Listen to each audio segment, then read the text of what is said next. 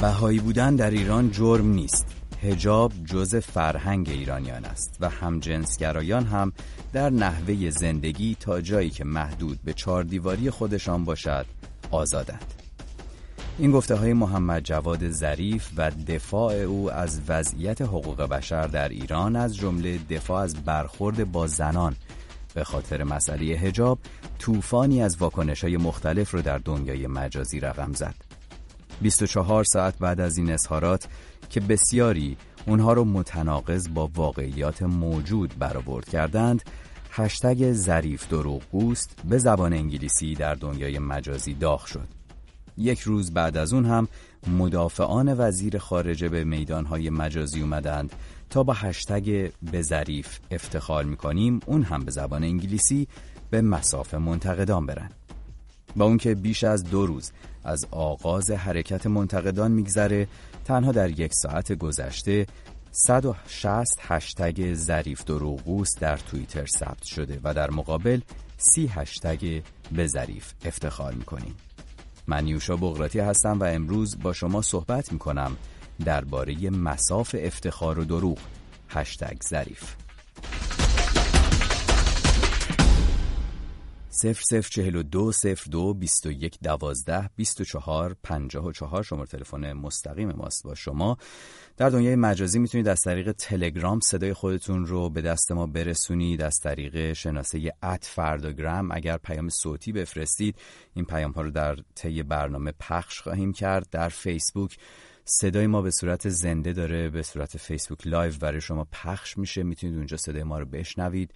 در کامنت های فیسبوک هم میتونید نظر خودتون رو برای ما ثبت بکنید تا جایی که امکان داشته باشه اونها رو هم خواهم خوند در طول این برنامه.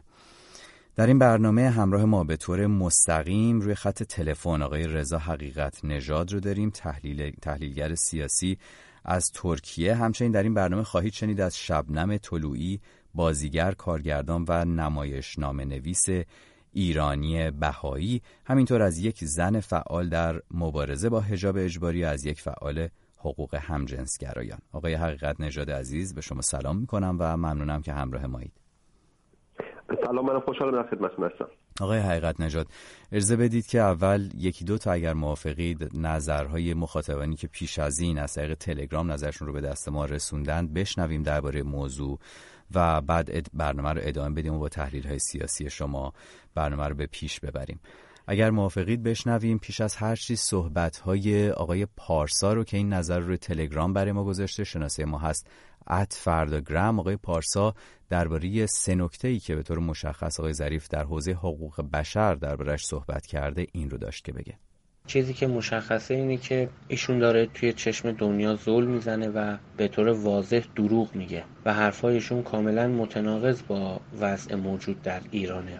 به عنوان مثال در رابطه با بهایی ها، خب هر دانشجو یا دانش آموزی رو که متوجه بشن بهایی هستش از دانشگاه و مدرسه اخراجش میکنن، یا خیلی از مغازه های بهایی ها بدون هیچ دلیل قانونی پلم میشه.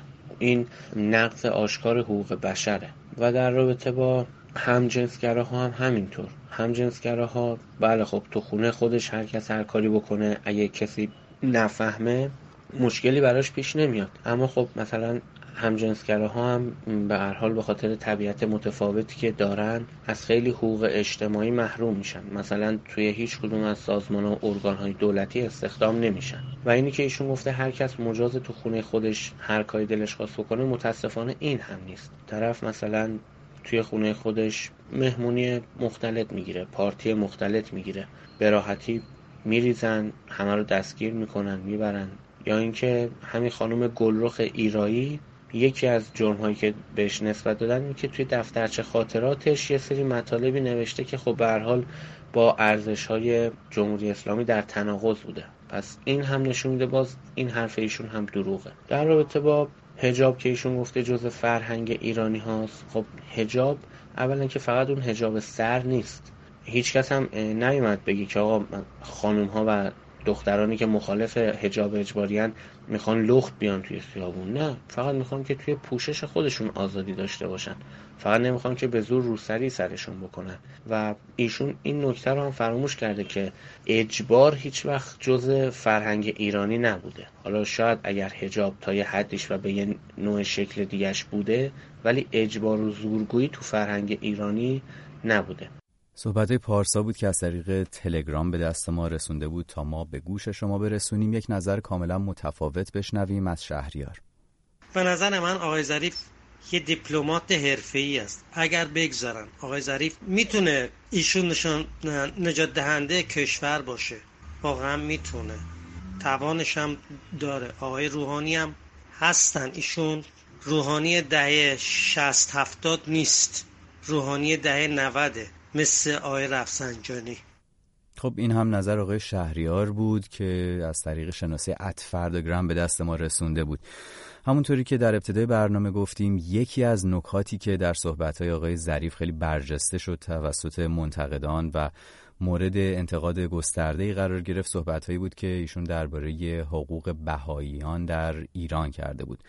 پیش از این صحبتی داشتم با خانم شبنم طلویی، بازیگر، نمایشنامه‌نویس و کارگردان تئاتر که به آیین بهایی اعتقاد دارند و نظر ایشون رو پرسیدم در مورد صحبت‌های آقای ظریف. بشنویم نظر ایشون رو، برگردیم به بخش تحلیلی ماجرا برسیم. سلام میکنم به شما آقای بغراتی و به شنوندگان برنامه‌تون ساعت ششم. این صحبتی که آقای ظریف در شورای روابط خارجی امریکا کرد، ایشون میگه بهایی بودن در ایران جرم نیست، گرچه که ما بهایی رو به عنوان مذهب نمیشناسیم، یعنی به عنوان اون 3 مذهبی که یاد کرد، اما بهایی بودن کسی رو که جرمی انجام میده هم مسئول نمیکنه از مجازات. یعنی در واقع ایشون داره با این حرفش میگه تمام کسانی که کشته شدن، تمام بچه‌هایی که از دبستان تا دبیرستان از مدرسه ها اخراج شدن و میشن، تمام دانشجویانی که با رتبه‌های بالا کنکور رو میگذرونن و بعد وارد دانشگاه میشن و بعد اینها رو به خاطر بهایی بودن اخراج میکنن، تمام کسبه‌ای که مغازشون پلم میشه به دلیل بهایی بودن نیست و جرمی اینا مرتکب شدن که مجازات شدن. سوال من اینه، جرم بچه که از مدرسه اخراج میشه چیه؟ جرم اون دانشجوه چیه؟ و همینجور که در توییت آقای ظریف هم رفتم براش نوشتم به انگلیسی و به فارسی، مثل خیلی از افراد دیگه که رفتن همین کارو کردن و طرح سوال کردن و ایشون هنوز جواب نداده، امیدوارم بده. سوال من این بود، من شبنم طلویی 10 سال در ایران فعالیت هنری داشتم به عنوان نویسنده، کارگردان و بازیگر در تئاتر به ویژه. 5 بار من در جشنواره بین‌المللی تئاتر فجر به عنوان کارگردان، به عنوان نویسنده و 3 بار به عنوان بازیگر من جایزه برتر گرفتم. وقتی که مأمور حراست برای من فرمی رو میاره، اون فرم کذایی معروف 13 صفحه‌ای که بازیگران همه میشناسنش، حالا الان نمیدونم چند صفحه شده، و سوال سوم اون موقع این بود که مذهب شما چیه. وقتی مأمور دولت از من سوال میکنه، من به اون راست جواب میدم و مینویسم که من بهایی هستم و بعد بلوا به پا میشه، بعد شروع میکنن به آزار من، بعد شروع میکنن به تهدید من و بعد منو مجبور میکنن که بیام تغییر مذهب بدم و وقتی نمیپذیرم من رو ممنوع کار میکنن. جرم من جز این که بهایی بودم چی بوده؟ در توییتم من برای آقای ظریف نوشتم که هیچ کس، حتی دوستان نزدیک من، در جریان باور مذهبی من نبود، به 2 دلیل. یکی این که باور من باور شخصی و خصوصی منه، تا زمانی که ازم سوال نشد به طور رسمی در موردش صحبت نکردم. دلیل دوم این که این حضرات تأکیدشون این بود که بهایی ها تبلیغ میکنن و اینه که جرمه، اگر این کار رو نکنن جرم نیست. من برای اینکه بتونم کارم رو بکنم هیچ صحبتی در این زمینه نمیکردم که بعدن این بهانه‌ای نشه براشون که بگن تو صحبتی کردی، تبلیغی کردی. باز من یه مورد دیگه‌ای که میتونم از زندگی خودم، زندگی خانوادگی مثال بزنم، پدر بزرگ من بوده، آقای محمد جواد ظریف. پدر بزرگ من اسمش رحمت الله طلویی بود، متولد 1281. یادم مونده به خاطر اینکه همیشه میگفت همسن آقای خمینیه. پدر بزرگ من کارمند بازنشسته وزارت راه و ترابری بود وقتی که انقلاب شد. یعنی از زمان شاه ایشون بازنشسته بود. خودش با مادر بزرگم، یعنی 2 تا فرد کهنسال با همدیگه داشتن از این حقوق بازنشستگی زندگی میکردن. حقوق پدر بزرگ من را قطع کردند فقط به دلیل بهایی بودن. شما بگید جرم پدر بزرگ من که در 77 سالگی حقوقش رو قطع کردید چی بوده؟ صحبت‌های خانم شبنم طلویی رو میشنیدید. بخشی از صحبت‌هایشون طولانی تر بود که ما به دلیل محدودیت زمانی نتونستیم همش رو پخش بکنیم برای شما.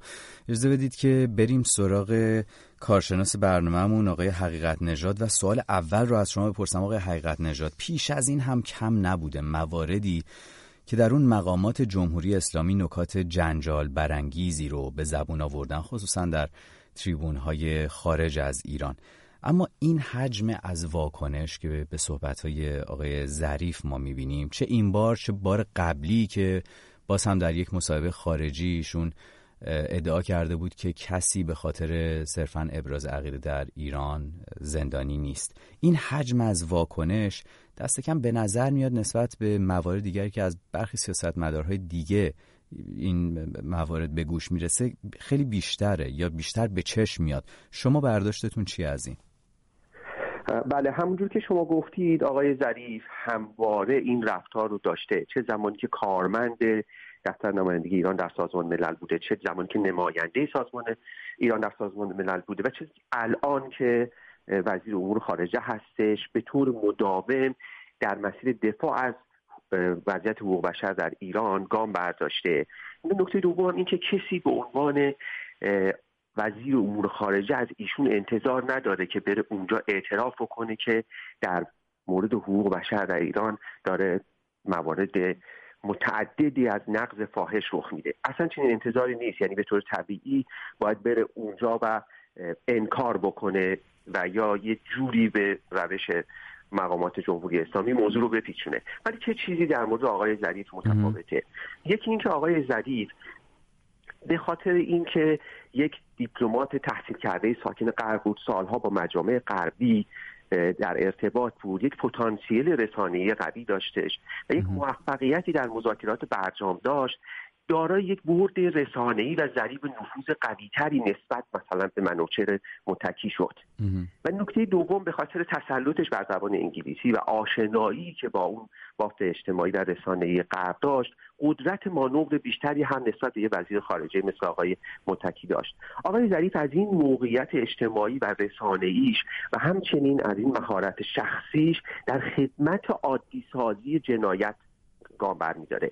یعنی نه تنها مثلا نمیاد انکار بکنه، بلکه میاد یه گام دیگر رو برمی‌داره، با تشبیه و استدلال‌های نادرست بعضا موضوع منحرف میکنه، مثل اوریان بودن، مثلا جرم بودن اوریان گشتن آدم‌ها تو خیابون در غرب با روسری سر کردن در ایران مثلا.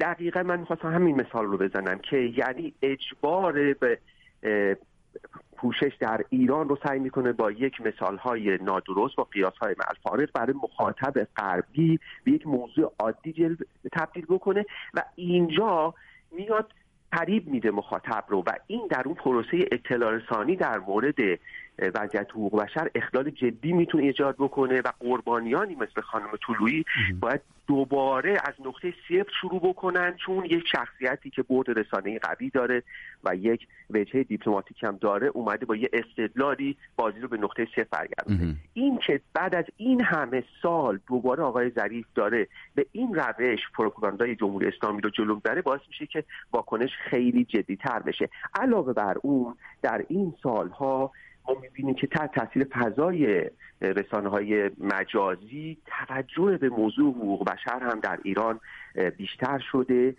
و پس توی دوره برجام ما می‌دیدیم که خب میگفتن الان وقت مذاکرات هسته‌ای هستش، خیلی به مسائل حقوق بشری توجه نکنیم، ولی بعدش که اون مذاکرات هسته‌ای دیگه تموم شد حقوق بشر بیشتر مورد توجه شد و حتی قربانیان این موضوع در داخل ایران هم تحرک رسانه‌ای بیشتری دارن و حس می‌کنن که باید قدرتمندتر و وسیع‌تر بیان حرفشون رو بزنن و مطالبه بکنن. اینها هم به یک نیروی رو تولید کرده که فشار و توجه رو در مورد آقای ظریف بیشتر از قبل کرده. ممنونم از شما. باز هم برمیگردیم صحبت میکنیم درباره اون طرف ماجرا. هم میخوام ازتون بپرسم کسایی که در مقابل میان هشتگ افتخار رو، اینکه ظریف افتخار ما هست، سعی میکنن داغ بکنن. تو خب دست کم اون جوری که آمار توییتر نشون میده تعدادشون به مراتب کمتر هست از کسانی که در اون سوی ماجرا در به اصطلاح بخش انتقادی ماجرا خودشون رو تعریف میکنن. ولی درباره اون بخشش هم صحبت خواهیم کرد. اجازه بدید بریم نظر چند نفر از شنوندگانمون رو بشنویم و بازم برگردیم با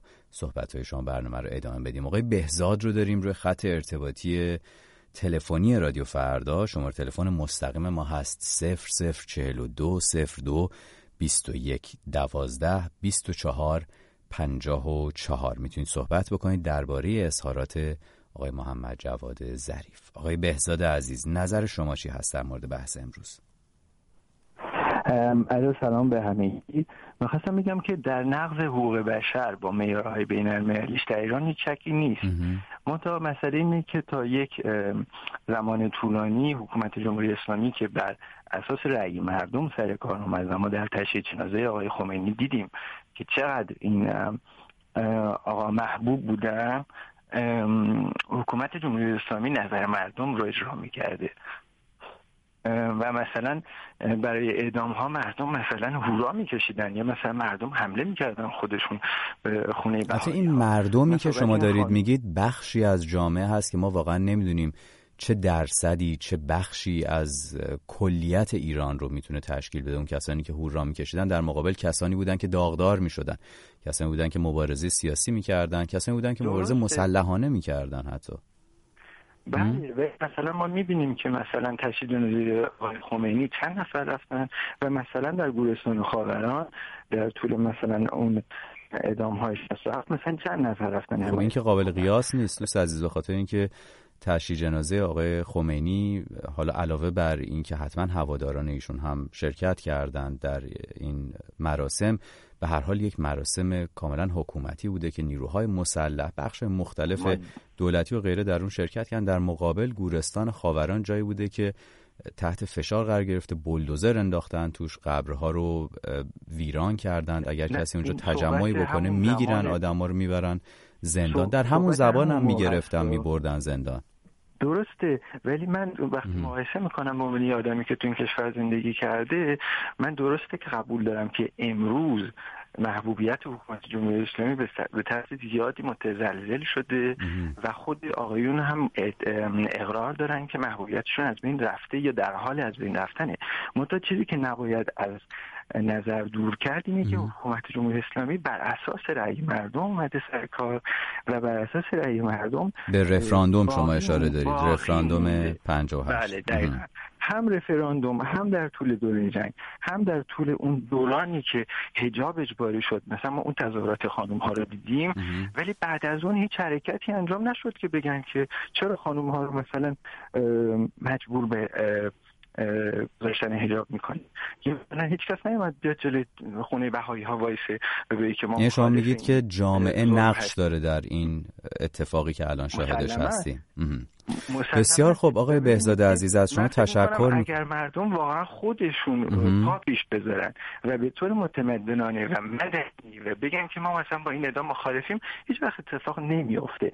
من میگم اگر امروز ما در اینجا قرار داریم به خاطر کار آقای ظریف خامنه‌ای نیست، به خاطر مردمه. ملت ایران، رشد ملت ایران هنوز کامل نشده. بسیار خوب، ممنونم از شما آقای بهزاد عزیز که همراهی کردید ما رو در برنامه امروز ساعت 6. نکات شما رو سعی می‌کنم که حتما در میون بگذاریم. با کارشناس برنامه اجازه بدید که یک نظر از تلگرام بشنویم. @فردگرام شناسه ما تکرار می‌کنم و ایشون آقای شاهرخ هستند که صحبت می‌کنن در مورد، از جمله در مورد وضعیت بهایی‌ها.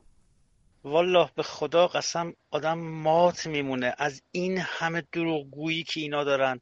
آخه آدم یه چیزایی میشنوه چیزی نمونده، بعضی وقتا بلند شه با کله بره تو تلویزیون، بره تو رادیو، بره. من نمیدونم با چه روی اینا میرن تو دنیا جلوی این همه آدمی که دارن این صدای اون بابا رو میشنون، تصویرشو میبینن. دروغ‌های به این بزرگی. بهاییت تو ایران جرم نیست. به خداوندی خدا قسم بفهمن یه نفر یه جا بهایی ریشه‌شو میسوزونن، ریشه‌شو. من برای برادر خودم می‌خواستیم بریم، رفتیم خواستگاری یکیشون توی اصفهان بوده این قضیه. دختر به مادر من گفته بود که خانم جان تو رو خدا اگر بچه رو دوست داری فقط زود از خونه ما برین، دیگه هم سراغ این قضیه رو نگیرین. اگر این کارو بکنی پسرت میره یه جایی که تا عمر داری رنگشو نبینی دیگه. آخه اینا یه دروغایی میگن اصلا آدم مات میمونه. الله اکبر. بسیار خب، آقای شاهرخ بود، شناسه ما @فردگرام. اجازه بدید آقای کوهسار رو روی خط ارتباطیمون داشته باشیم. به شما سلام میکنم آقای کوهسار عزیز، و نظر شما چی هست در مورد اظهارات آقای ظریف که جنجالی شده؟ آقای ظریف که همونطور که آقای حقیقت نژاد در بخشی از صحبتاشون گفتن، به عنوان مأمور دولت نمیتونه بیاد از حکومت انتقاد بکنه، ولی به نظر من نوع ایشون که دیگه به هر حال این مدت در غرب بود، مثلا کاری به مباحث عادلانه بودن، حقیقت داشتن یا این مسائل ندارم، میتونه زبان غرب رو بهتر، یعنی به قول معروف ربودن، اصطلاحی که دارن ربودن عقل‌ها و قلب‌ها، هارت اند مایند، بهتر از ما باید بدونه چطوری میتونه با زبانی. این همه سال متاسفانه انتظار من از آقای ظریف این بود که به یه تحولی در گفتمان جمهوری اسلامی ایجاد کنه که در افکار عمومی غرب اصلا دقیقاً یکی از مشکلاتی که الان ما چی باید میگفت؟ اگه آقای کوسروز اینجوری ازتون میپرسم، به نظر شما چی باید میگفت آقای ظریف که نگفت، یا چی نباید میگفت که گفت؟ ببینید، این که در مورد بهائی‌ها باید دقیقاً توضیح میداد. اگر کسی بهایی باشه و اون رو علنی نکنه یا تبلیغ نکنه، روش تبلیغ هم توضیح بده. تبلیغ یعنی این که بیاد بگه آقا من بهاییم. اگر کسی بیاد بهایی بشه خب جرم داره، اینو باید توضیح میداد. تغییر دین از کسی که مسلمانه بهاییت این جرم داره. اشکالی نداشت اینا رو میگفت. اینا تو واقعیتی که اونا میدونن. مشکل اینه که امثال های ظریف فکر میکنن اونا وقتی از ایشون میپرسن خودشون نمیدونن. این چیزی که واقعا یه کسی اگه بهایی باشه، باهاش خانم طلویی هم درست گفت که آره من به خاطر کارم سعی کردم نگم، ولی تو اون فرم اینو نوشتم. ایشون هم قطعا میدونست تو اون فرمم نمی نوشت، به نفعش بود. این که میخواستم واقعیت رو بگم این دیگه خیلی علنی بود که این در بارها به هر حال موارد دیگری بوده. آقای کوسار، متوجه صحبت شما هستم، البته موارد دیگری بوده که در اون حالا گزارشایی که به دست ما رسیده افرادی بودند که جزء کسبه محلی بودند، جایی بودند و بدون اینکه فرمی هم براشون بخواد در نظر گرفته بشه محل کسب و کارشون پلمب شده. البته حالا باید دید که دقیقاً چه اتفاقی در اون افتاده. بهانه‌ها رو آقایون خیلی راحت پیدا میکنن. یکیش اینه که طرف یه تعطیلی داره که اون تعطیل مشخص مال بهائیاست، وقتی تعطیل میکنه یعنی من خب دیگه، یعنی حتی اگر که اون طرف خودش علنی هم نگفته باشه این اتفاق میفته. آقای کوسار، از شما ممنونم به خاطر اینکه مقدار وقتمون کم هست و ما می‌خوایم یکی از در واقع کمپینرها و افرادی که در زمینه حجاب اجباری، مبارزه با حجاب اجباری فعالیت میکنن روی خط بیاریم. با شما خداحافظی میکنم، از اینکه در برنامه شرکت کردید تشکر میکنم. خانم بهار یکی از کسانی هست که طی ماه‌های اخیر در زمینه حجاب اجباری فعالیت داشته و با اون مبارزه میکنه. در مورد اون بخش از صحبت‌های آقای ظریف که به حجاب میپردازه، به طور مشخص خانم بهار این صحبت رو با ما مطرح کرده. به عنوان یه زنی که توی این کشور زندگی میکنه و با تمام مشکلات این کشور درگیره، میخوام بگم وقتی توی خیابون من به راحتی نمیتونم قدم بزنم با یه حجاب معمولی، نه با بی حجابی، نه با برداشتن روسری. من اصلا صحبتم برداشتن روسری نیست الان در حال حاضر، در حالی که خواسته ما آزاد بودنه. وقتی که من با یه حجاب یا با یه پوشش خیلی معمولی توی خیابون تردد میکنم، مورد ضرب و شتم قرار میگیرم. من خودم یک شب توی بازداشتگاه خوابیدم به خاطر اینکه یه پوشش خیلی معمولی داشتم. وقتی که صحبت به اینجاها کشیده میشه، وقتی این تصاویر رو میبینیم، وقتی این اتفاقا رو میبینیم، وقتی بودن ونگشت ارشاد باعث میشه که تن من با یه پوشش معمولی، نه بدون روسری، نه بدون مانتو، نه با شلوار کوتاه، با یه پوشش معمولی تن من میلرزه و هر آن احتمال داره که با من برخورد بشه و سوء سابقه، سوء پیشینه برای من بخوره، مثل یه مجرم اجتماعی، کسی که دزدی کرده، کسی که تجاوز کرده با من برخورد میشه، تحقیر کننده است، هر لحظه با ما برخورد میشه. آقای ظریف، یه خورده چشماتون رو باز بکنین و واقع بینانه تر به مسائل اطراف و مسائل کشورمون نگاه بکنین. این سرزمین، این خاک، این کشور برای همه ماست، فقط برای شما نیست که بشینین به راحتی اونجوری که دلتون میخواد در موردش صحبت کنین. چشاتون باز کنین، واقعیت ها رو ببینین، در مورد واقعیت ها حرف بزنین.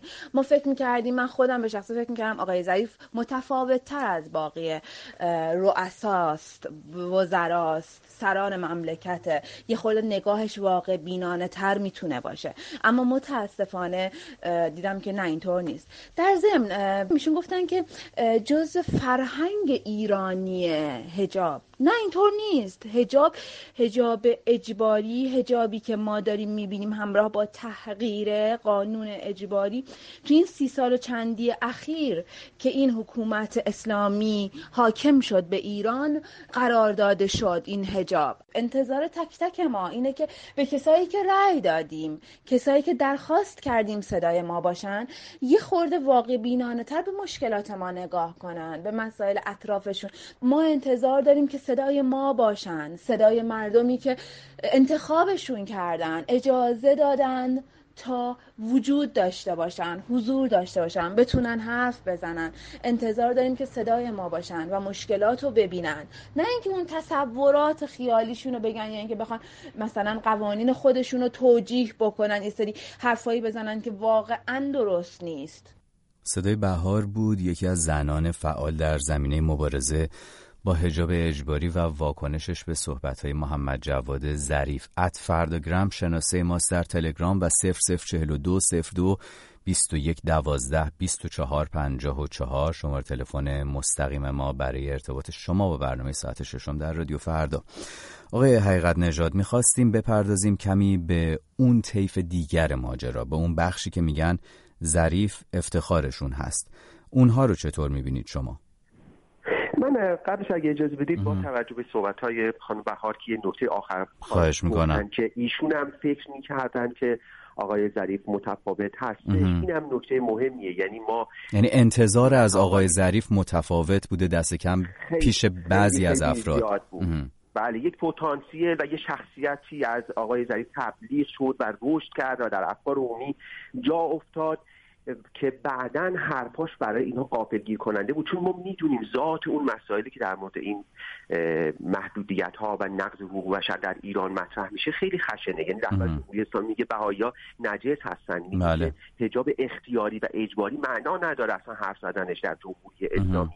این گفته‌های خشنی که این شهروند بهایی و این دختر فعال حجاب داره لمس میکنه و میبینه تو زندگی خودش، و وقتی این رو آقای ظریف تبدیل میکنه به یک سعی میکنه عادی سازیش بکنه و تبدیلش بکنه به یک مفاهیم معمولی، اینجاست که اون نقطه سرخوردگی بیشتر نشون میده. و اتفاقا اون کسانی که در کمپین هایی که حالا به افتخار آقای ظریف دارن فعالیت میکنن این نقطه سرخوردگی رو نمیبینن. یعنی فکر میکنن مثلا این یک توطئه هستش، یک نوع ضربه برای اینکه ظریف رو بکوبن، یعنی مثلا توطئه‌ای در اون جهت فکر میکنن. این نقطه سرخوردگی داخلی رو نمیبینن که چه عاملی باعث این واکنش منفی شده. بله، اونها به دلایل دیپلماتیک میتونن از آقای ظریف دفاع بکنن، بگن که ایشون یک مأموریت برجام رو که مثلا آقای جلیلی به انجام نرسون به انجام رسون، یا حتی میتونن دفاع بکنن که در ماهای آینده‌ای که بحث‌های دشواری در مورد آینده برجام یا دیپلماسی ایران خواهند داشت، آقای ظریف بهتر از سایر افراد دیپلمات ایران میتونه دفاع بکنه، بنابراین باید وایساد و ازش دفاع کرد. ولی نکته مهم، یک فعال مدنی و یک فعال سیاسی و یک روزنامه‌نگار، هر کسی که هستش، مسئله حقوق بشر به طور طبیعی باید اولویت داشته باشه و حتی اگر در یه دوره مقطعی هم مصلحت بوده اون رو کمتر بهش توجه بکنه، این مصلحت نمیتونه تا ابد ادامه داشته باشه و این مصلحت رو تداومش کاری که یه کارگزار حکومتی میتونه انجام بده. یعنی این نقش روابط عمومی نظام هستش، روابط عمومی وزارت خارجه هستش، سخنگوی وزارت خارجه و کارگزار نظام هستش که دائما بر این طبل این مصلحت بکوبه، نه فعال مدنی. اون هم باید بهش اولویت بده. متاسفانه الان به این نقاطی که باعث یأس اجتماعی شده و همچنین به این مباحثی که باعث شده حقوق بشر به حاشیه رانده بشه توجه نمیشه و فقط بر یک وجه رفتاری آقای ظریف تاکید میشه و به اون افتخار میکنن. این همون چرخه رو تکرار میکنه. یعنی در همون دوره‌ای هم که آقای ظریف یک تصویر بزرگی ازش نشون داده شد، یک تصویر خیلی متفاوت نشون داده شد، دقیقاً بر همین نقاط، بر همین وجهه دیپلماتیک داشتن ایشون، بر کاربلدیشون، بر تسلطشون بر پروتکل‌های بین‌المللی، بر انگلیسی دانیشون، بر اون اعتبارشون در رسانه‌های غربی تاکید میشد و الان ما نتیجه رو الان داریم می‌بینیم. من فکر می‌کنم دوباره دارن یک مسیر باطلی رو طی می‌کنن به جای این که تلاش بکنن این موجی که به وجود اومده که جمهوری اسلامی رو وادار پاسخگویی بکنه یا مسئولیت پذیری بیشتری بکنه یا حداقل فشار بیاره از این رهگذر. دولت که خودش میگه نمیتونه، اصلاح طلبان که خودشون از قربانیان نقض حقوق بشر هستن، بالاخره باید یک نیروی اون قوه قضاییه، سازمان اطلاعات سپاه و اینا رو وادار بکنه به مسئولیت پذیری. آقای حقیقت نژاد، دفاع این مسئله که گفتید اصلاح طلبان خودشون از قربانیان نقض حقوق بشر در ایران هستند، ولی از اون طرف می‌بینیم که اتفاقاً همین حمایت گروه‌های منعطف به اصلاح طلبان یا وابسته به اصلاح طلبان یا خود اصلاح طلبان شاخص از آقای ظریف در یک همچین بزنگاه‌های تاریخی تصویر عکسی میده، انگار که این گروه دست کم گروهی از اصلاح طلبان کسانی هستند که چه حالا حقوقشون بگیم نقض شده چه نشده، کسانی هستند که سفارایی میکنن در مقابل کسانی که دارن از حقوق بشر دفاع میکنن و این چهره سیاهتری از اونها دست کم بین افرادی که منتقدشون هستن ترسیم میکنه. این دقیقاً به خاطر این اونا در به یک فکر یک بازی کوتاه مدت در سیاست داخلی هستن، یعنی یک نماینده‌ای در حوزه دیپلماسی از جانب خودشون متصور هستن به اسم آقای ظریف که از طرف محافظه‌کاران به سبب مذاکرات برجام به شدت تحت فشار هستش و اونها آقای ظریف رو قبلا میگفتن خائن بوده که اصلا این جام زهر رو تحمیل کرده، الان میگن که خب گلابی برجام هم که چیدیمو داره اصلا نابود میشه و اصلا ظریف یک فرد دیپلمات به اون معنی درجه یکی هم نبوده و به شدت در مسیر تخریبش میکوشن و احساس میکنن که اگر بیان از این جنبه حقوق بشری هم در کنار اپوزیسیون جمهوری اسلامی یا مثلا بهائی‌ها یا دیگران قرار بگیرن، در واقع چیزی از آقای ظریف باقی نمیمونه و وقتی آقای ظریف به عنوان یکی از نمادها و دستاوردهای اونها در سیاست داخلی جمهوری اسلامی از دست بره، یک ضربه حیثیتی در واقع مصلحت اندیشی سیاسی هست برای بازی داشتن در داخل سیاست ایران. کوتاه مدتی که میخوان اون پتانسیل یا مهرشون رو کماکان در ساختار سیاسی حفظ بکنن، بنابراین از اون اولویت اساسی تری که خودشون سالها دربارش نوشتن و حرف زدن و اصلا اصولگرایان رو، منوچهر متکی رو، محمود احمدی نژاد رو و خیلی دیگر رو به خاطرش محکوم کردن، الان چشم. بسیار خب، ممنونم از شما آقای حقیقت نژاد عزیز. باز هم با شما صحبت خواهیم کرد در ادامه برنامه. شماره تلفن ما هست 0042 02 21 12 24 54 و آقای بهرام شنونده بعدی که روی خط داریم. آقای بهرام عزیز، به شما سلام میکنم و نظر شما چه هست؟ کوتاه اگر ممکنه بفرمایید در مورد اظهارات آقای ظریف و جدال بین هشتگ افتخار و هشتگ دروغ. با درودها، همونجور که خودتون هم گفتید 2 سال پیش هم همین آقای ظریف در مصاحبه با NBC میگفت ما زندانی سیاسی نداریم یا میگفت اصلا ما به اصطلاح قصد نابودی اسرائیل رو نداریم. همون لحظه یه تصویری در همون NBC داشت نشون میداد که خامنه‌ای میگفت باید اسرائیل نابود بشه. یا در مورد در مورد حمله به سفارت عربستان همین آقای ظریف داشت تعریف میکرد که ما جمع شده بودیم تصمیم گرفتیم چیکار کنیم چیکار نکنیم که اون شیخ به اصطلاح عربستانی رو تیربارون کرده بودن یا گردنش زده بودن. میگفت بالاخره به این نتیجه رسیدیم که به سفارت عربستان حمله نکنیم، ولی تندروها رفتن و حمله کردن. منظور که اینا یه باندی ان که با همین روش‌های فاناتیکی مذهبی و کمونیستی به پیش میبرن کاراشونو. ولی خوشبختانه ملت ایران به قدری الان آگاه شدن، به قدری الان فعال شدن که به راحتی این مسائل رو میفهمن و واکنش نشون میدن. و به قول ترامپ هم که میگه این رژیم فقط از مردم خودش میترسه، فقط باید این تحریم‌ها برگرد، این پول از دست اینا بگیریم. اگر این دلارها از دست این رژیم گرفته بشه، اروپا هم عقب نشینی میکنه، کل تموم به نظرم. بسیار خب، ممنونم از شما. متشکرم از آقای بهرام که روی خط ارتباطی ما اومدند. 0042 02 21 12 24 54. سری بزنیم به دنیای مجازی و بشنویم از خانم رضی که درباره مسئله حجاب درباره بهائی‌ها صحبت کرده. آقای ظریف زمانی که داشت اظهار میکرد که بهایی بودن در ایران جرم نیست و پوشش زنان هم جز فرهنگ ایرانیان هستش رو غیره، حالت خیلی عصبی داشت و اصلا اون آرامش سابق رو نداشت. ظاهرا مثل این که خودش هم از دروغای شاخدار خودش عصبی شده بود. آقای ظریف، خواستم بهتون بگم که پوشش اجباری جز فرهنگ ما ایرانی ها نیستش، بلکه فرهنگ ما ایرانی‌ها این هستش که هر کسی مجاز هستش هر نوع پوششی رو که بهش اعتقاد داره اون رو انتخاب بکنه. آقای ظریف، گفتید که بهایی بودن جرم نیستش. پس این کسانی رو که در زندان‌ها محبوس هستن به جرم بهایی بودن، اینها به چه دلیل توی زندانان؟ یا اینکه حتی بسیاری از جوانای ما که به جرم بهایی بودن نمیتونن به تحصیلات دانشگاهیشون ادامه بدن، این رو شما جرم نمیدونید، چی میدونید؟ بسیار خب. @فرداگرام شناسه ما هست در تلگرام. صدای خودتون رو به طور صوتی اونجا ضبط بکنید، برای ما بفرستید که امکان پخشش در برنامه حتی المقدور وجود داشته باشه. آقای وحید روی خط ارتباطی ما هستند. سلام میکنم به شما آقای وحید عزیز و نظر شما درباره بحث امروزمون. الو، درود بی پایان به شما آقای بغراتی و دوستان عزیز که نظرات خوبی دادن. من با 2 مصرع شروع میکنم. وطنی هم هست، میگه جانا سخن از زبان ما میگویی. یکی هم دیگه میگه هردم از این باغوری میرسد، تازه تر از تازه تری میرسد. ما اگه برگردیم آقای بغراتی به تاریخ، این اسلامی که اینا برای ما دارن تعریف میکنن اون اسلام واقعی نیست. یعنی الان یه مدت پیش من داشتم این نسخه فیلم محمد رسول الله تماشا میکردم از همین تلویزیون خودشون. توی قسمتایی از این فیلم بود که چرا دختران رو زندگی به گور میکنید و این حرفا. پیامبر اعتراض داشت این شریعت خدا نیست، احترام بذارید به دختر، به جنس مخالف خودتون، آزادی رو رعایت کنید، احترام بذارید به حقوق هم دیگه، ظلم نکنید، تعدی نکنید. اینا شعار اسلام بود، همه پذیرفتن. حالا به قول خودشون هم این اسلام به همین شعار اومد داخل ایران، مردم ایران قبول کردن. اما اینا الان بعد از 1400 سال این شعارها رو که رعایت نمی‌کنن که هیچ.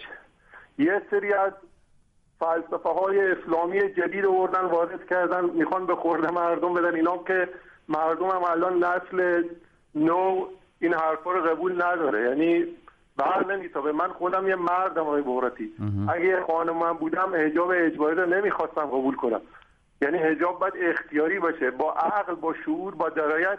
بعد خودت طرف تصمیم بگیره حجاب داشته باشه یا نه. اگه بخوای به زور بهش تحمیل بکنی براتی تو هر مذهبی اصلا پذیرفته نیست. بسیار خب آقای وحید عزیز، از شما تشکر میکنم که روی خط ارتباطی ما اومدید و با ما صحبت کردید.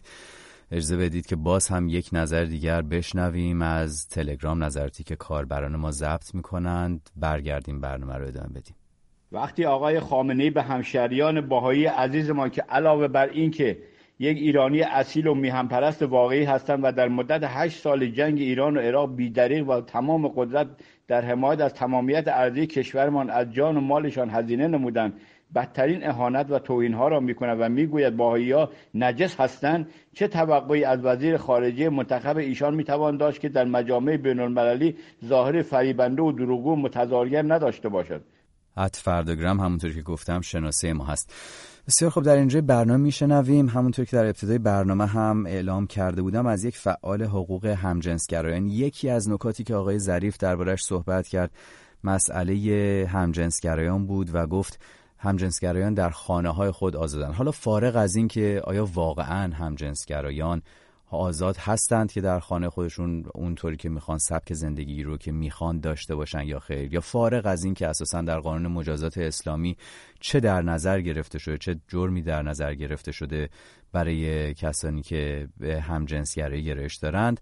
از یکی از فعالان حقوق همجنسگرایان پرسیدم همه اینها رو بذاریم کنار، همین اصل در خونه رفتن، مخفی بودن بر سر همجنسگرایان چه میاره؟ کسی که باهاش صحبت کرده بودیم، البته خودش هم یک همجنسگرا هست، باید بگم که این مصاحبه چند وقت پیش انجام شده بود. در جامعه‌های دموکراتیک و به طور خصوص آمریکای شمالی و اروپای غربی، به خاطر اینکه جوامع مبتنی هستن بر اصول دموکراتیک، تنها کسانی که بر تن خودشون حکم فرمایی میکنن خود افراد هستن و قانون تا اونجایی که به فرد این اجازه رو میده که به دیگری آسیب نرسونه، در واقع زیست خودش رو، زندگی خودش رو بتونه بنا بکنه. ولی در ایران یا در جوامع اسلامی این خطر اعدام، این خطر محرومیت، این خطر، خب همینا رو میخوام بپرسم، یعنی این مسائلی که ازش اسم میبری تأثیری بر نوع روابط همجنسگراها هم میگذاره؟ همین مخفی بودن مثلا چه تأثیری داره روی یک فرد همجنسگرا؟ خب وقتی که فرد خودش رو مخفی میکنه، نمیتونه به آسونی به سایر همگروه‌های خودش وصل بشه، با اونها آشنا بشه، روند اجتماعی شدنش به تأخیر میفته. من فکر میکنم بیشتر همجنسگراهای ایرانی من جمله خود من خیلی طول کشید تا با بلوغ جنسی خودمون آشنا بشیم و در واقع این رو بفهمیم که ما متفاوت از دیگران هستیم و این تفاوت رو حمله بر گناه، حمله بر انحراف، حمله بر غیر طبیعی بودن و دیگه نذاریم. این وقتی که فرد خودش رو پنهان میکنه، در واقع نیازهای خودش رو مخفی میکنه و نمیتونه نیازهای خودش رو در ملأ عام قرار بده، ابراز کنه، بروز بده تا بتونه اونها رو ارضا بکنه و یا برآوردهشون. اونچه که میشنوید ساعت 6 هست از رادیو فردا و میهمانم امروز آقای رضا حقیقت نژاد. آقای حقیقت نژاد، بحثی مطرح شد در ابتدای برنامه. بهزاد در حالا ابتدا نبود ولی در جاهایی همون ابتدایی برنامه تقریبا بهزاد گفت اصلا به خاطر مردمه این اتفاقی که میفته. از طرف دیگر میبینیم که وحید که باهاش صحبت میکردیم میگفت مردم نمیپذیرن، مردم عوض شدن. شما نقش مردم رو چطور میبینید در نحوه رفتار سیاستمداران؟ اتفاقا میدونید که این صحبت جدیدی که آقای ظریف کرده در مورد فیلترینگ در ایران ناظر به همین بوده. یعنی گفته یک بخشی از مردم که به باور آقای ظریف اکثریت هستن، اینها اعتقاد دارن که اینترنت ابزار نشر کفرگویی است، پورنوگرافی است، آسیب زدن به کودکان هستن و ما چون به عقاید اینا میخوایم احترام بذاریم، بخش از این شبکه‌های اجتماعی مثلا توییتر رو فیلتر کردیم.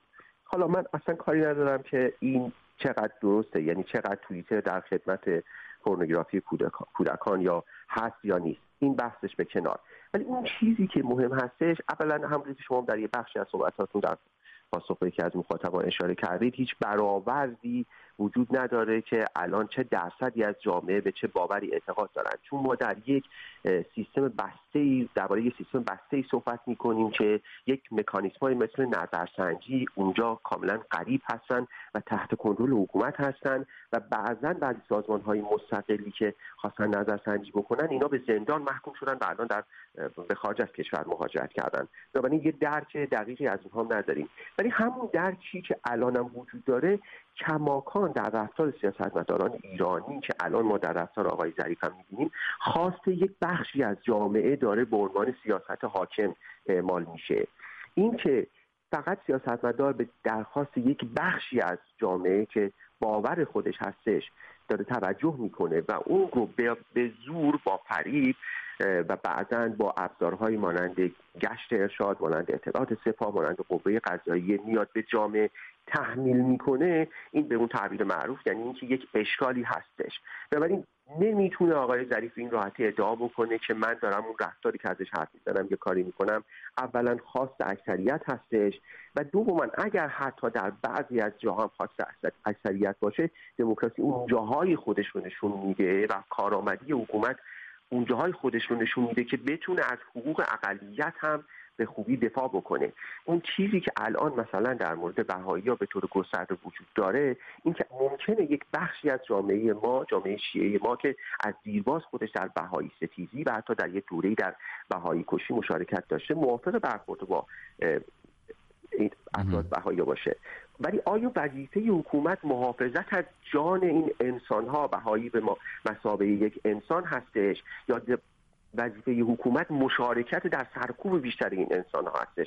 الان و جمهوری اسلامی به این قسمت دوم تبدیل شده و اقلیت بهایی که باید در اون دموکراسی ادعای جمهوری اسلامی به تعبیر آقای روحانی برج بلند دموکراسی که باید حقوق خودش رو داشته باشه و بتونه در یه فضای آزادانه زندگی بکنه، این در تحت تأثیر تحت اعمال شدیدترین مجازات ها قرار داره. بنابراین اینجا هستش که آقای ظریف داره همسو میشه با یک بخشی از چه اینو نظرات اجتماعی بدونیم چه نظرات یک بخشی از گروه‌های سیاسی که مصداق بارز نقض حقوق بشر هستش. اینجا آقای ظریف به تعبیر خودش از تکثرگرایی دفاع نمی‌کنه، اینجا داره از نقض حقوق بشر دفاع می‌کنه. بسیار خب، ممنونم آقای حقیقت نژاد. باز هم با شما صحبت خواهیم کرد در همین برنامه. در ادامه برنامه که هولوش 10 دقیقه ازش باقی مونده، اجازه بدید که بریم سراغ شنوندگانمون. خانم تبسم رو داشته باشیم روی خط ارتباطیمون. خانم تبسم عزیز، به شما سلام میکنم و ازتون خواهش میکنم که کوتاه نظرتون رو بفرمایید درباره اظهارات آقای ظریف و 2 هشتگ متفاوتی که در مورد صحبت آقای ظریف در شبکه‌های اجتماعی به چشم میخوره. بله، اولا من فقط خیلی خلاصه سریع بگم این دوستمون که هم جنسگرا هستن، خواستم بهشون بگم برادر عزیزم، دوست عزیزم، از هیچ چیزی نترسین، شما هیچ اشکالی ندارین، هیچ there is nothing wrong with you، حق زندگی دارین و حق دارین هر جوری که دلتون میخواد زندگی کنین، اینا رفتنی هن و آزادی با شماست. ولی میخوام فقط اینو در مورد آقای ظریف بگم. اولا این چند نفری که گفتن افتخار میکنیم، دوست و آشنا و دور و بریاشون رفتن یه چیزی نوشتن که از قافله عقب نمونن، ولی از یه رژیمی که پایه‌گذارش خمینی بود که از همون ثانیه اول، روز اول اومد با دروغ همه چیزو شروع کرد و پایه این حکومت دروغ و کلک و دزدیه. چه توقعی از کسی مثل ظریف، مثل احمدی نژاد، حسن روحانی، خامنه‌ای که اصلا دیگه بعد از خمینی دیگه اون شده دروغگوی بزرگ. بهایی بودن در ایران جرمه. من خودم بهایی نیستم ولی کن فوق‌العاده برای بهایی‌ها احترام قائلم، انسان‌های فوق‌العاده خوبی هستن، ولی در ایران بهایی بودن جرمه و هر چیزی که از زبون هر کدوم اینا میاد بیرون فقط دروغ محضه. بسیار خب، ممنونم از شما خانم تبسم عزیز که همراهی کردید. ما رو اجازه بدید سری بزنیم باز هم به تلگرام، خیلی کوتاه 1-2 تا نظر بشنویم و برگردیم. در مورد سخنان جناب آقای ظریف میشه گفت فقط علی برکت الله. بسیار خب، نظر بسیار کوتاهی بود. یک نظر دیگر رو هم بشنویم از آقای حمید باز هم از تلگرام. آقای ظریف که دروغ میگه هیچی، همشون دروغ میگن. اگر دروغ نگن اموراتشون نمیگذره، فقط دروغ بلدن. جوری دوربین میشن نگاه میکنن به چشم همه دنیا، دروغ میگن. دروغ یکی از چیزای اصولی اینا هستش. فرداگرام همونطوری که گفتم شناسه ما هست در تلگرام که میتونید از طریقش صدای خودتون رو به ما برسونید. آقای علی رو داریم روی خط ارتباطیمون. آقای علی عزیز، به شما سلام میکنم، ممنونم همراه مایید. در دقایق پایانی برنامه هستیم، ازتون خواهش میکنم خلاصه نظر خودتون رو بفرمایید.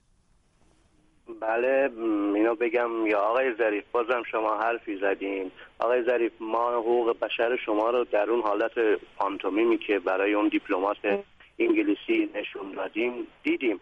و اما اینم بگم عده‌ای از شنوندگان آقای ظریف معرفی میکردن.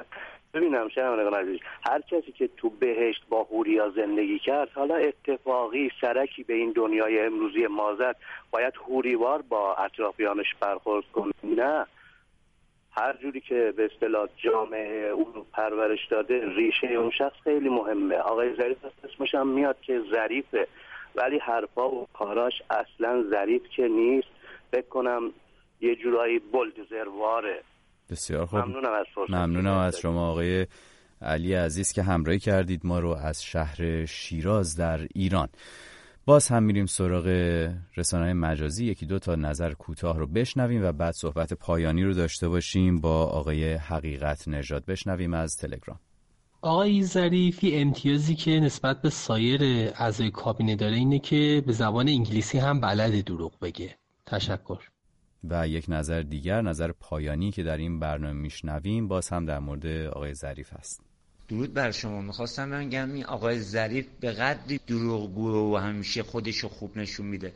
ما تو ایران همه چیزمون ممنوعه، حتی تو خیابونمون، زنمون، بچه‌مون، زندگیمون، چه برسه تو خونه هامون.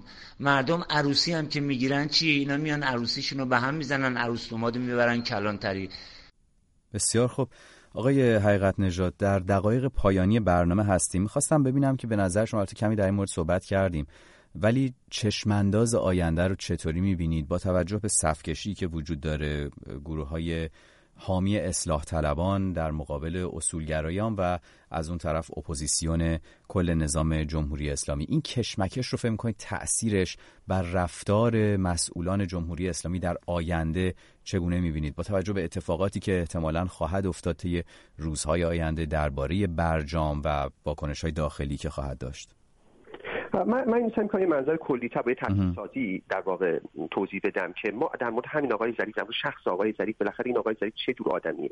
یعنی یه فردی هستش که خیلی باور به این مسائل نداره، مخالف بهای ستیزی هستش، قائل به آزادی بیان، آزادی‌های اجتماعی و اینها هستش، ولی چون الان وزیر جمهوری اسلامی هست ناچاره بره اونجا دفاع بکنه. یا اینکه نه، آقای ظریف هم خودش قلباً باور داره و به این آموزهای جمهوری اسلامی یا حرفایی که آقای خامنه‌ای در مورد بهائی‌ها میزنه باور داره و داره واقعا قلباً میره اونجا و اینها رو تبلیغ میکنه. یعنی این تصویر واقعی آقای ظریف چیست؟ این در این کشاکش‌ها بیشتر روشن خواهد شد و همین رو میشه تضمین داد به تصویر جمهوری اسلامی. یعنی ادامه این گفتگوها، چه یک حوادث سنگین مثل آینده برجام رو سرش خراب بشه یا اینکه خودش به صورت مستقل و پویا بیاد رشد بکنه و جهانی تر بشه و مردم دربارش حرف میزنن، اون تصویر واقعی حقوق بشر، اون تصویر واقعی درک جمهوری اسلامی از آزادی بیان، آزادی اجتماعی و درباره انسان رو بیشتر روشن خواهد کرد، فراتر از اون دعواها و کشاکش‌های سیاسی. این به نظر من نکته خیلی مهمی هستش و مهم ارزشمندترین دستاوردی هستش که جامعه مدنی یا کسانی که دغدغه حقوق بشر دارن در این مسیر میتونن کسب بکنن. ممنونم از شما آقای حقیقت نژاد عزیز. در پایان برنامه وقت داریم که یک نظر پایانی رو هم از شنوندگان بشنویم و برنامه رو ببندیم.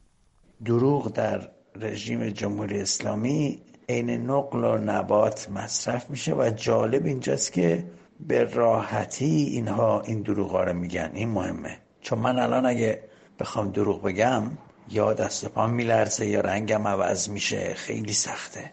میلیاردها دلار رو میبرن و میگن که اصلا ما نبودیم.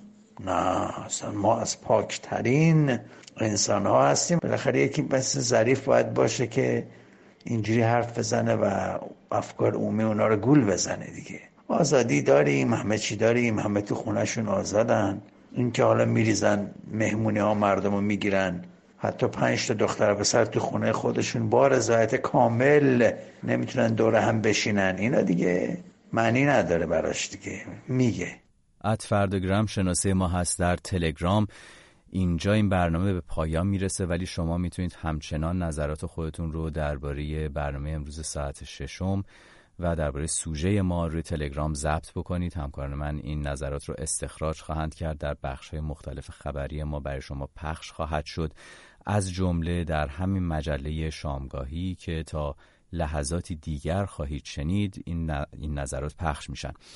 راه ارتباطی ما با شما از این به بعد، از این ساعتی که این برنامه تموم میشه، یکیش تلفن پیامگیر ماست که شمارش هست 0042 02 21 12 21 12 که نظرتون رو اونجا هم میتونید ضبط بکنید برای ما و البته از طریق فیسبوک هم میتونید با ما در ارتباط باشید. از طریق تلگرام رادیو فردا میتونید این برنامه رو بشنوید. اگر بخشی از اون رو شنیدید به طور کامل، کل فایلش با حجم پایین در تلگرام قرار میگیره. telegram.me/radiofarda رادیو فردا رو اگر مراجعه بکنید اونجا عضو بشید، علاوه بر این که خبرها رو در 24 ساعت شبانه روز با آپدیت به روز شده میتونید دریافت بکنید، برنامه‌های مختلف ما رو هم میتونید اونجا بشنوید و البته در وبسایت رادیو فردا که اون هم با آدرس radiofarda.com همونطوری که میدونید در اختیار شماست. همکاران من در اتاق فرمان که امکان پخش صدای ما رو فراهم کردند میرویس و شهرام بودن. من نیوشا بغراتی هستم. با تشکر از میهمانان برنامه، عصر و شبتون خوش.